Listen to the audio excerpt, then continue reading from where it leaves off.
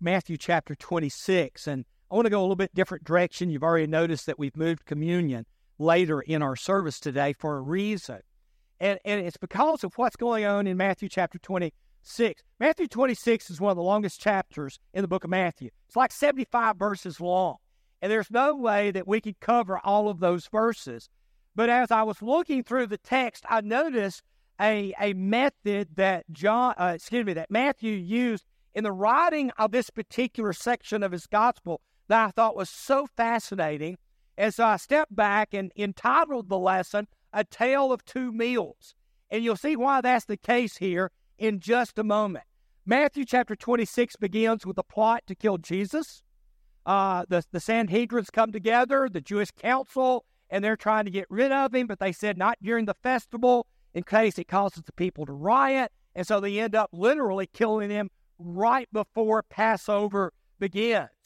You have a meal honoring Jesus that occurs in Bethany. We're going to look at that one in detail here in a moment. Now, one of the things I want to remind you about Matthew is that Matthew doesn't care about chronology, okay? I mean, reading Matthew's gospel, you think, okay, right before Jesus was crucified, they gave him a dinner over in Bethany. No, that actually happened several days prior.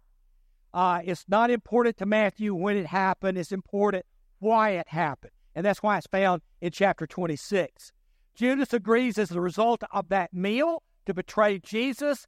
Then you have Jesus' celebration of the Passover feast with his apostles. That's the second meal we're going to be looking at, followed by his prediction that Peter would deny him. He had basically said, all are you going to deny me tonight? And, of course, one by one, they're like, no. And then he says, one of you is going to betray me. And one by one, is it I? Peter is the one who stands out and says, Lord, never me. We'll read about that at a later time. Jesus prays in Gethsemane. Jesus is arrested there in Gethsemane.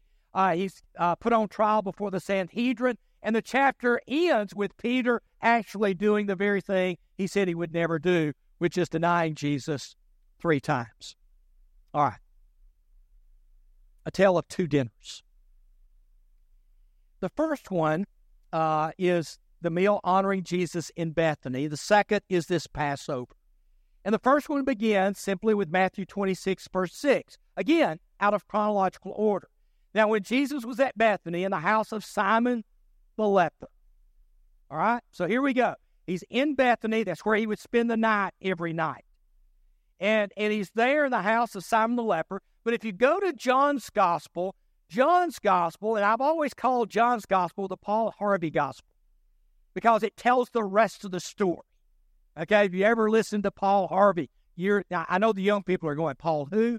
Yeah, Paul Harvey used to tell stories beginning with a snippet and then coming and telling the rest of the story. But John tells us that 6 days before the Passover, Jesus came to Bethany. Now, if you just back up a little bit, he's on his way for Passover to Jerusalem. He goes through Jericho. He heals 2 blind men, one of which is named Bartimaeus. And then they make the long trek from way down in Jericho all the way up to Jerusalem, okay? Elevation several 1,000 feet, going from below sea level to above sea level. And they arrive 6 days before Passover. Now, most likely they arrive on a Friday afternoon. That, at least in my mind, is when he and the apostles and a fairly large entourage of other people heading to Jerusalem, they come into Bethany. And it's Friday afternoon. He's going to very likely spend the night with Mary and Martha and Lazarus, his friends who live there in Bethany. And so they arrive. It's Friday afternoon. Friday sunset begins the Sabbath. And so they're not going to do anything for the next day. They're going to eat the Sabbath meal. They're going to rest. They're going to reflect on God. And then on Saturday night, as soon as the sun is set, that for us is still Saturday. For the Jews, that's the first day of the week. Sundown is when the first day begins. And so Saturday night for the Jews was actually Sunday evening.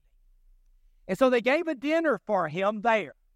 In other words, he comes into town, and they said, we want to give a dinner in honor of Jesus. And you pause and you go, why? And the answer is twofold. The first one is, look who's there. Lazarus was one of those reclining with him at the table. Lazarus, just a few weeks earlier, had died. He had been buried. And 3 days later, Jesus shows up and raises Lazarus from the dead. And as far as John's concerned, it's the greatest miracle besides Jesus' own resurrection that he performed. And it made Jerusalem just come alive. Bethany's just over the Mount of Olives from Jerusalem. And everybody's going out to meet the guy who was dead, who is still alive.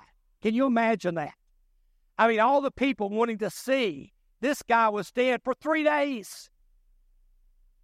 Did you see the light at the end of the tunnel? You know, they ask him that. I don't know if they ask him that or not. You know, they're wanting to know, what did you see? What did you experience? What was it like? And so there's a big deal about Lazarus having been raised, and Mary and Martha want to celebrate that. And so they give a dinner in his honor. And then notice it's at the house of Simon the leper. Why would you think they would call him Simon the leper? Right? You know, that's kind of like somebody calling me Les, the short guy. Okay? Wonder why they're calling me short. I don't get that, you know. I mean, my height is built into my name, Les, okay? Not hard to figure that one out. But Simon had evidently been a leper that Jesus had healed. And so when Jesus comes back, they're like, we've got to honor this guy.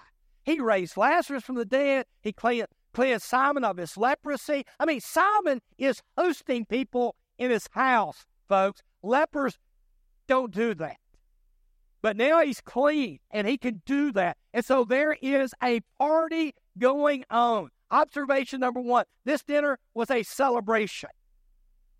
And then a woman, Matthew says, came up to him with an alabaster flask of very expensive ointment, and she poured it on his head as he reclined at table. Now remember, they didn't sit in chairs when they ate. Last night at our house, we sat in chairs. But they reclined. They literally had small tables. They would have been about this high, and they would have pillows all around the table. And so you would recline, usually on your right elbow, with your feet away from the table, because feet tended to smell. And they would recline all the way around this table, and that's how they would eat. And so Jesus is at the table, Lazarus is at the table, Simon is at the table, the apostles are at the table, and in walks this woman with this flask of very expensive ointment. Again, John tells us who. It's Mary. It's the sister of Martha. It's the sister of Lazarus. It's the one who wants to say, thank you. And she comes in with this pure nard. Nard is a spice from India, up in the Himalayas. It's from a plant that's in the family of the honeysuckle, of all things. And they would take the roots of this plant, and those roots would have this incredible ointment. I mean, this oil in it, very thick, brown, very earthy in smell, but it was used all over the Roman Empire, all the way back, I mean, even into the Old Testament, it was used to make perfume. And Mary comes in with this incredibly expensive perfume, and John says, again, the rest of the story, not only was he anointed on his head, but she also anointed his feet. Don't miss that, okay? And of course, a lot of people look at that and go, wait a minute, this is a contradiction. No, it's simply the rest of the story. I mean, the parts of the body exposed are the head and the feet. That's the parts of the body that she anointed with this very expensive perfume. And of course, the fragrance filled the house. And the text says it's worth a year's wages. I want y'all to think about that for a moment. What has Mary just done? She's emptied her savings account. She's emptied her 401k. She's taken everything of value monetarily that she has. Now, I want you to think about a year's wages. Now, I know that's different from all of us in here. Just take yours. I mean, just take yours. Yours may be $50,000. It's a pretty nice gift, right? Or it may be like Blake, $250,000. Right, Blake? That's an expensive gift to Jesus. I don't care where you are, a year's wages, a year's wages. And what we see here is that Mary's expression of love was this act of extravagant sacrifice. I mean, to say thank you to Jesus by taking everything that you had and anointing his body with this life savings that was in the form here of this nard. And when the disciples saw it, they were indignant. Why this waste? For this could have been sold for a large sum given to the poor. And of course, John says, all right, call his name. Let's just go ahead and say who did it. It was Judas Iscariot. Now, the other apostles may have jumped into the, criticism after Judas did, but Judas is like, why this waste? And John wanted to make sure we understood why he said that. He's the one who was about to betray. And he said this could have been sold for 300 denarii. In a Jewish world, 300 denarii is a year's worth of salary. They always took the Sabbath off, and so you take the 52 Sabbaths out, and you get basically 300 days of work. And Judas says, man, this could have been sold, given to the poor. And John says, no. He's the one that kept the bag. He was the one who would steal from it. I mean, can you imagine stealing from the bag of Jesus? As if Jesus will never know. And Judas had been doing that. He didn't care anything about the poor. And of course, this is observation number 3. Satan's always present. Always. Sowing seeds of doubt and effort to undermine our service to God. I hear people all the time say, why in the world are there always hypocrites in the church? People in the church who are always so negative. People who in the church says, no, we could never do that. I mean, that would just be too difficult. Why are they there? Why would they not be there? I mean, have you ever thought about that? Where is Satan going to put his best people? I mean, he's not going to put it out there in the world. He already has the world. He's going to put them in the church. And it shouldn't shock us. It shouldn't surprise us. And then the world looks at us and says, look at those hypocrites in the church. Of course they're here. Satan is doing his best to stop us. And boy, he was doing his best to stop Mary in what she was doing. But Jesus responds, why are you troubling her? She's done a beautiful thing. You'll always have the poor. But I want you to notice verse 12. In pouring this ointment on my body, she's done it to me to prepare me for burial. Now, I'm sure when Jesus said that, Mary went, what? No, I'm doing it to say thank you. I'm doing it because you raised my brother from the dead. I mean, and the apostles, for your burial, what are you talking about? I mean, that's a long way up. Well, the Messiah doesn't even die. And yet Jesus takes Mary's act of thanksgiving and reinterprets it as part of the Passion narrative. Now, did you notice that? Jesus takes something that was given for one reason and then reinterprets it for something else. And I want to suggest that he does the same in our lives. That we do something for one reason, and God says, that's good, but I'm going to use it to accomplish something far greater. I've got other plans for that act of kindness that you did. Don't be surprised when God does that. And then Jesus says, truly I say to you, wherever this gospel is proclaimed in the whole world, what she's done will be told in memory of her. This is what is amazing. Jesus announces that Mary's act of kindness will be a memorial. Matthew says that. Mark says that. Which is interesting because they say nothing about what we're going to look at here in a moment when Jesus institutes a different interpretation to another meal. And yet Mary is going to be remembered throughout all the ages. Why? Because of her act of love. It became an act and part of the Passion narrative. Now, fast forward 6 days. Passover time. Jesus calls his disciples. It's the first day of unleavened bread. Unleavened bread and Passover had kind of been meshed together. They were actually 2 separate feasts. One is Passover is a 1-day feast, and then the Feast of Unleavened Bread is a 7-day feast, but they had become kind of just one feast called the Unleavened Bread. And so he sends his disciples into town saying, get the upper room prepared where I can eat Passover or keep Passover with my disciples. And so the disciples go and do that. And once again, just like in the case in Bethany 6 days earlier, This dinner is also a celebration. Passover is the 4th of July for the Israelite people. It's when God finally sets them free. And so here they are coming together to celebrate it, and Jesus is so excited about it. He says, I've earnestly desired to eat this Passover with you before I suffer. Now, they don't have a clue what he's talking about. But Jesus knows exactly what he's talking about. For I tell you, I'll not eat it until it's fulfilled in the kingdom of God. Passover always didn't just point backwards. It pointed to the future, to some other event that would happen, that would bring it to fulfillment. 1 Corinthians 5:7. Paul says Jesus knew exactly what he was talking about when he says, I've eagerly desired to eat this Passover meal. Why? Because in what was fixing to follow that meal was Jesus becoming our Passover lamb, being sacrificed for us. Again, taking this incredible celebration and turning it a different direction and fulfilling it in his own life. And Jesus' expression of love was an act of extravagant sacrifice as he was becoming the Lamb of God. Mary comes in, and here's 300 denarii. Here's a year's worth of wages to say thank you. Jesus comes in and says, here's my life. My life. I'm giving that for you. And so 2 dinners, 2 extravagant acts. But Jesus, a little bit more special. And as they were eating, he said, truly I say to you, one of you will betray me. You remember what happened earlier? And they were very sorrowful, began to say to him one after another, is it I, Lord? As I was preparing this lesson, I thought, I wonder if Peter asked him that. Maybe John, maybe James, maybe Bartholomew, Philip, Thomas.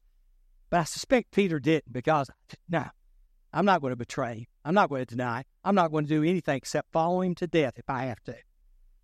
But he finally comes to Judas, and Judas says, is it I, Rabbi? And Jesus says, you said so. Just like 6 days earlier, Satan's always present, sowing seeds of doubt in an effort to undermine our service to God. In the presence of Jesus himself, among the 12. That's why it shouldn't shock us when we see people who are not what they are supposed to be in our midst, undermining the work of God that we're part of.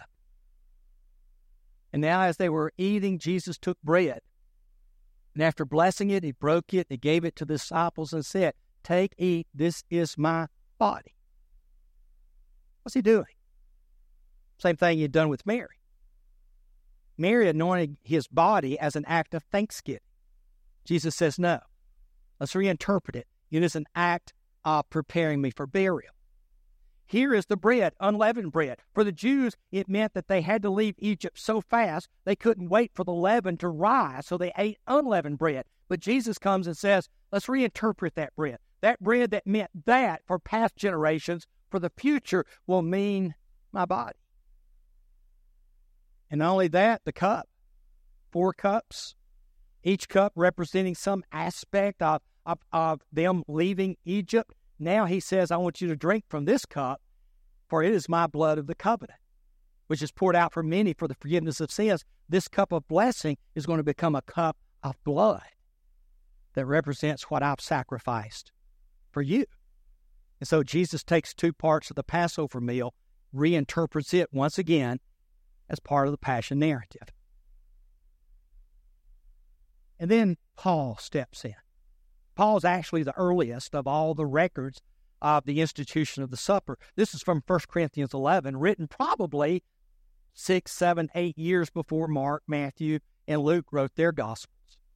And he was the first one to tell the story, how that Jesus took the bread. This is my body. But then Paul adds these words. Do this in remembrance of me. Now remember, Matthew says, remember what Mary did. Mark says, remember what Mary did. But then you get over to Paul, and Paul says, yes, but you also need to remember what Jesus did. Luke's going to repeat the exact same thing Paul says. Remember what Jesus did. That's why the tables that used to sit up front says, do this in remembrance of me. Same way after supper with the cup. Do this in remembrance of me. For as often as you eat this bread and drink this cup, you proclaim the Lord's death.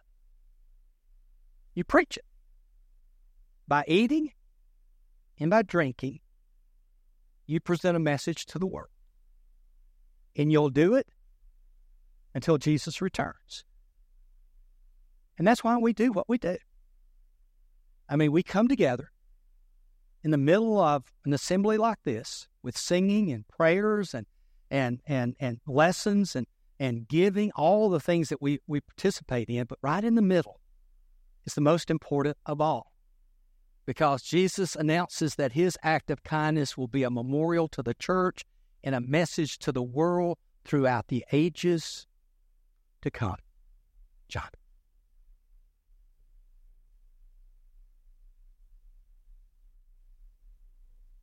If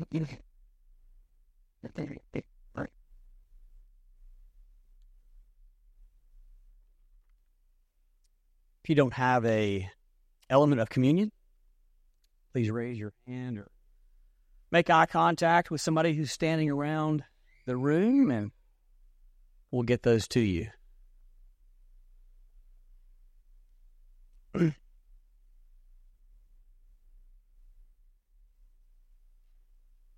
I'm going to attempt to do something I've never done, Leslie.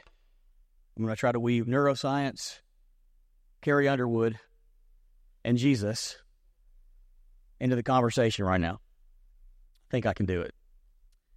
I'm going to give you one final observation that go along with the ones that Leslie's already given us that I want you to hear as a refrain this morning as we encounter communion together, and that is this.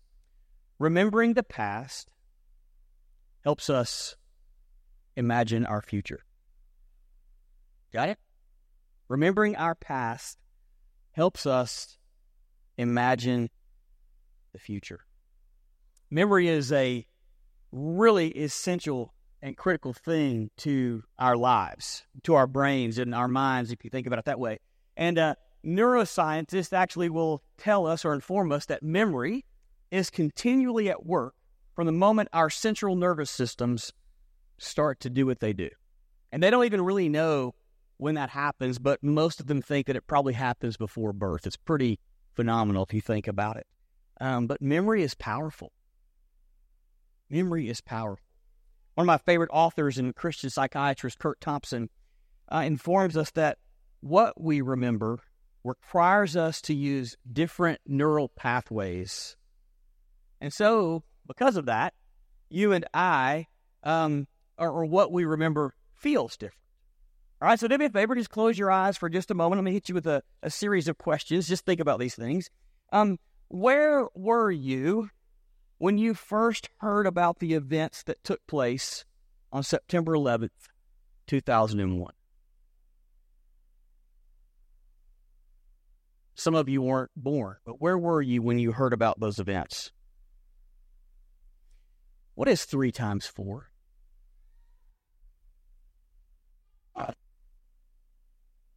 What do you remember about the first day of school?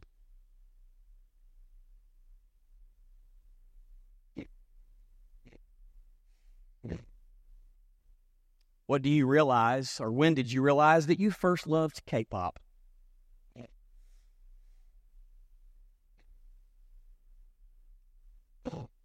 When did you learn how to ride a bicycle, and can you visualize the time and place? Those are just a few questions. You can open your eyes. Each of these questions are alike in that they assess how well you and I recall particular facts or experiences. And obviously we can sit here and talk all day about how some memories are negative and some memories do bring back really disappointing memories. But consider this. Our memory, your memory, our memory as a community of God, our memory as humans, my memory, your memory as an individual has the power to connect or disconnect us from God and our neighbors. Pretty powerful. Thompson will go on to remind us that our memory actually has a way of shaping and contouring our lives in really powerful ways. But by the way, ancients, even some of the folks that Leslie was mentioning this morning, knew this long before contemporary scientists, and their stories and their words suggest that forging a deep connection with God and with others largely depends on our ability to remember. So if you think back to Passover, Passover remembers the Exodus when God liberated the Israelites from Egyptian bondage. This is Exodus 12:14. This day shall be a remembrance for you. You shall celebrate it as a festival to the Lord. Throughout your generations, you shall observe it as a perpetual ordinance. He'll go on to say that even when you enter the promised land, continue to practice this. Why? Why does he want them to remember these stories? And why does he not want them to forget these things? So I would suggest that it's not just for the sake of cognition, right? There's not just going to be a test when they get to the promised land and he's going to say, hey, remember those things I told you? Let's do a test right now. I don't think it's just for cognition. I think that they are to remember their experiences with God, their journey. They're to remember how he split the sea and walked them to the other side. They're designed to remember how he prepared a table for them and a place to worship. And they're designed to remember how he established a covenant and a communion with them. In other words, remember, Israelites, how I dwelled with you and how I continue to dwell with you. Each of these things would have lived in Israel's memory. And just like those questions I asked you, each one of those memories would evoke a different emotion. So here's the phrase again. Remembering the past helps us remember our future. Israel, remembering their past helped them remember their future because it helped them remember their new identity as they worshiped, as they continued to encounter God. And as a result, they embodied. They didn't just remember. That's the cognitive part of this, right? So it's not just facts. They remembered and embodied these stories and carried it with them as they moved into their life. Carrie Underwood sings a song called,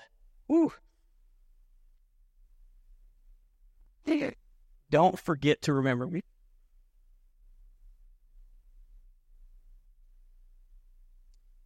Not the song written by the Bee Gees.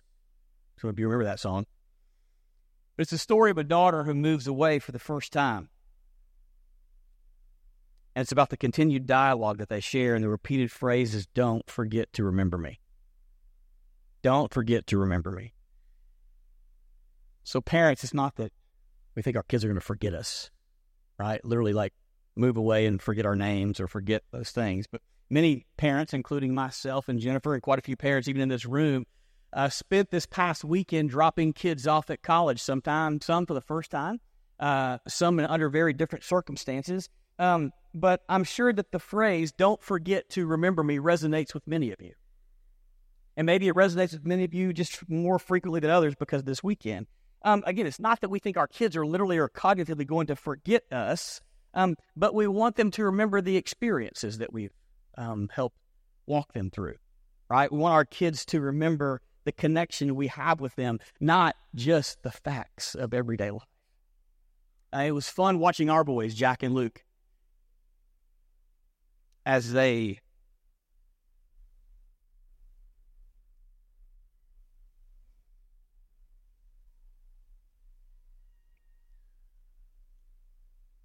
placed items and pictures in their rooms. Why? So they would remember. Not because they're going to forget us, right? But so that they remember those experiences. It's fun to think about some of the students that are sitting over here that made it to the Wall of Fame in both the boys' rooms, right? The little items that they had given also. They remember the identity, their connection, and the stories that have shaped them. Luke 22, 14 through 20. And when the hour came, he reclined at the table, and the apostles with him, and he said to them, I've earnestly desired to eat this Passover meal with you before I suffer. For I tell you, I will not eat it until it is fulfilled in the kingdom of God." And he took the cup, and when he had given thanks, he said, "Take this and divide it among yourselves. For I tell you that from now on I will not drink of the fruit of the vine until the kingdom of God comes." And he took the bread, and when he had given thanks, he broke it, and he gave it to them, saying, "This is my body, which is given to you. Do this in remembrance of me." And likewise the cup after they had eaten, saying, "This is the cup that is poured out for you, is a new covenant in my blood." Jesus simply said, "Remember me." Not just the cognitive facts, but remember me. He wasn't asking them to recall factual data. He never intended for their memory of him to be confined to their heads only and for information. He knew that what we remember and what they remembered would shape and affect their relationships with everyone and everything that they encountered. Jesus completely transforms, reinterprets, redefines this Passover meal. And every time they eat it, every time they see bread or smell bread or drink this wine, their memory is activated and stimulated. Remember me. Don't forget to remember me. So he says, when you break this bread and when you drink this cup, remember me. Remember our experiences together. Remember our covenant relationship. Don't forget who I am. Remember how I lived out the kingdom while I was here. Remember how I interacted with others. Remember the way. Remember, look around. Remember who was invited to my table. Remember to live this way. Remember my act of love. So again, this isn't just factual data for us. It isn't just about homework or test. God still seeks covenant relationship with you and I, and this meal that we're about to participate in, this time, helps you and I remember who Jesus is still. And it helps us to remember our past so that you and I can embrace and anticipate God's reality now as we interact in this culture. This meal was never meant to stay in this room. It's meant to shape everything that we do as we walk out of this space. So may our lived experiences of Jesus provoke and remind us to take the reality of this meal into our everyday lives. May our lived memory of Jesus connect us more deeply to him and to others. And may we allow the lived memory of Jesus to shape everything about who you and I are. Pray with me. Father God, we say thank you for today. We say thank you for this bread that we are about to consume that reminds us of your body. Yes, it reminds us of your sacrificial love. It reminds us of what you did, but it reminds us of so much more. It reminds us that you are the bread of life and that you are the nutrition and you are the food, the spiritual food that which this world needs and that which we need daily. So, Father, as we break this bread and as we eat this bread, may we remember who you are and may we remember who we are because of you. Thank you for who you are. God, thank you for sending your Son for us, and it's in his name and through the power of your Holy Spirit I pray. Amen.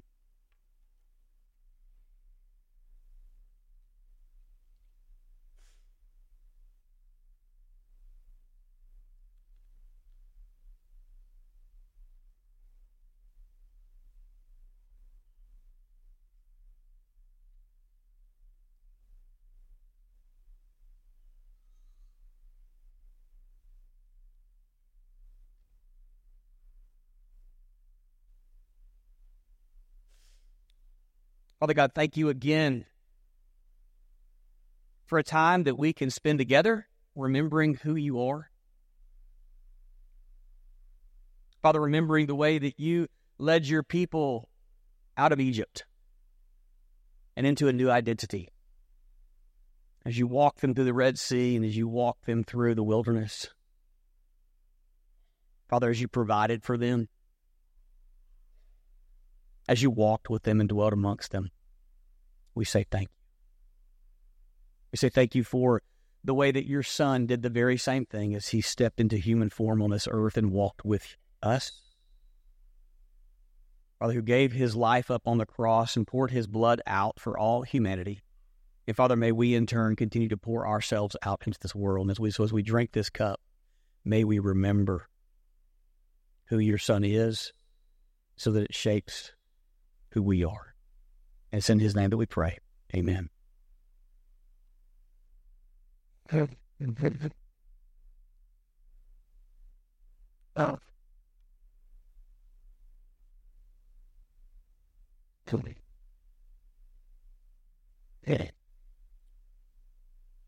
Brent read from Psalm 1:9, right?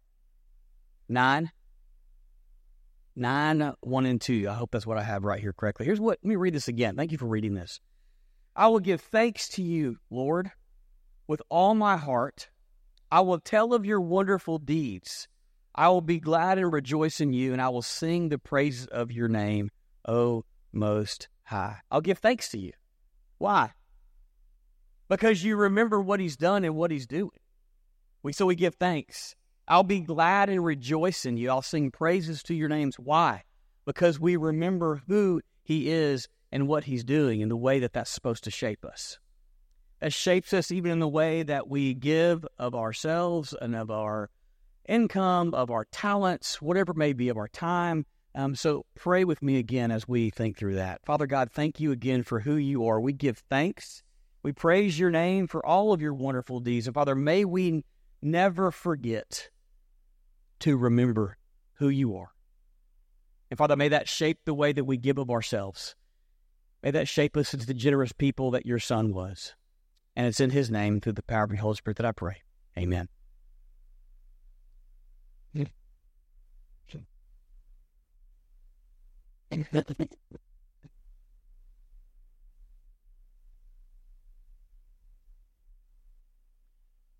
As the men come around to pick up your empty communion cups as well as to pick up the contribution, Jen and I are going to be greeting in here in just a few moments, right in the back, in the middle here of the front foyer.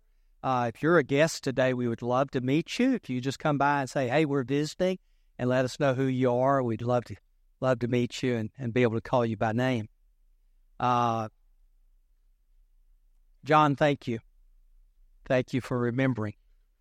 John wasn't sure how well he would get through today because he and Jennifer are empty nesters, and that's a different feeling but the Lord's helping them out in that they came home to an empty house that will be full for the next week with grandchildren. Isn't that the way it works? We finally got them out, and then the grands come in. And so, it's been totally transformed. It's amazing how quickly that happens. You know, as we go today, based on this lesson, let me challenge you with just these challenges. Number one, next week, we're about finished with Matthew. And so next week, we'll be looking at the greatest story of all, the actual death and crucifixion of Jesus. So read Matthew 27. And remember, following Jesus is about remembering. John's exactly right. Remembering the past is how we prepare for the future. And so just please remember, we need to remember about Jesus. And what have we sacrificed? Truly sacrificed because of our love for Jesus. Jesus sacrificed himself. Mary sacrificed, the most valuable money-wise material possession she had. Why? Because she loved Jesus. What have you sacrificed for Jesus? And then number 4, pray this week that Jesus' death will be proclaimed throughout the world. I appreciate, John, so much what you said about every time we see that bread and every time we see that fruit of the vine. We need to remember it's not just what we do on Sunday morning. It's what we do every day.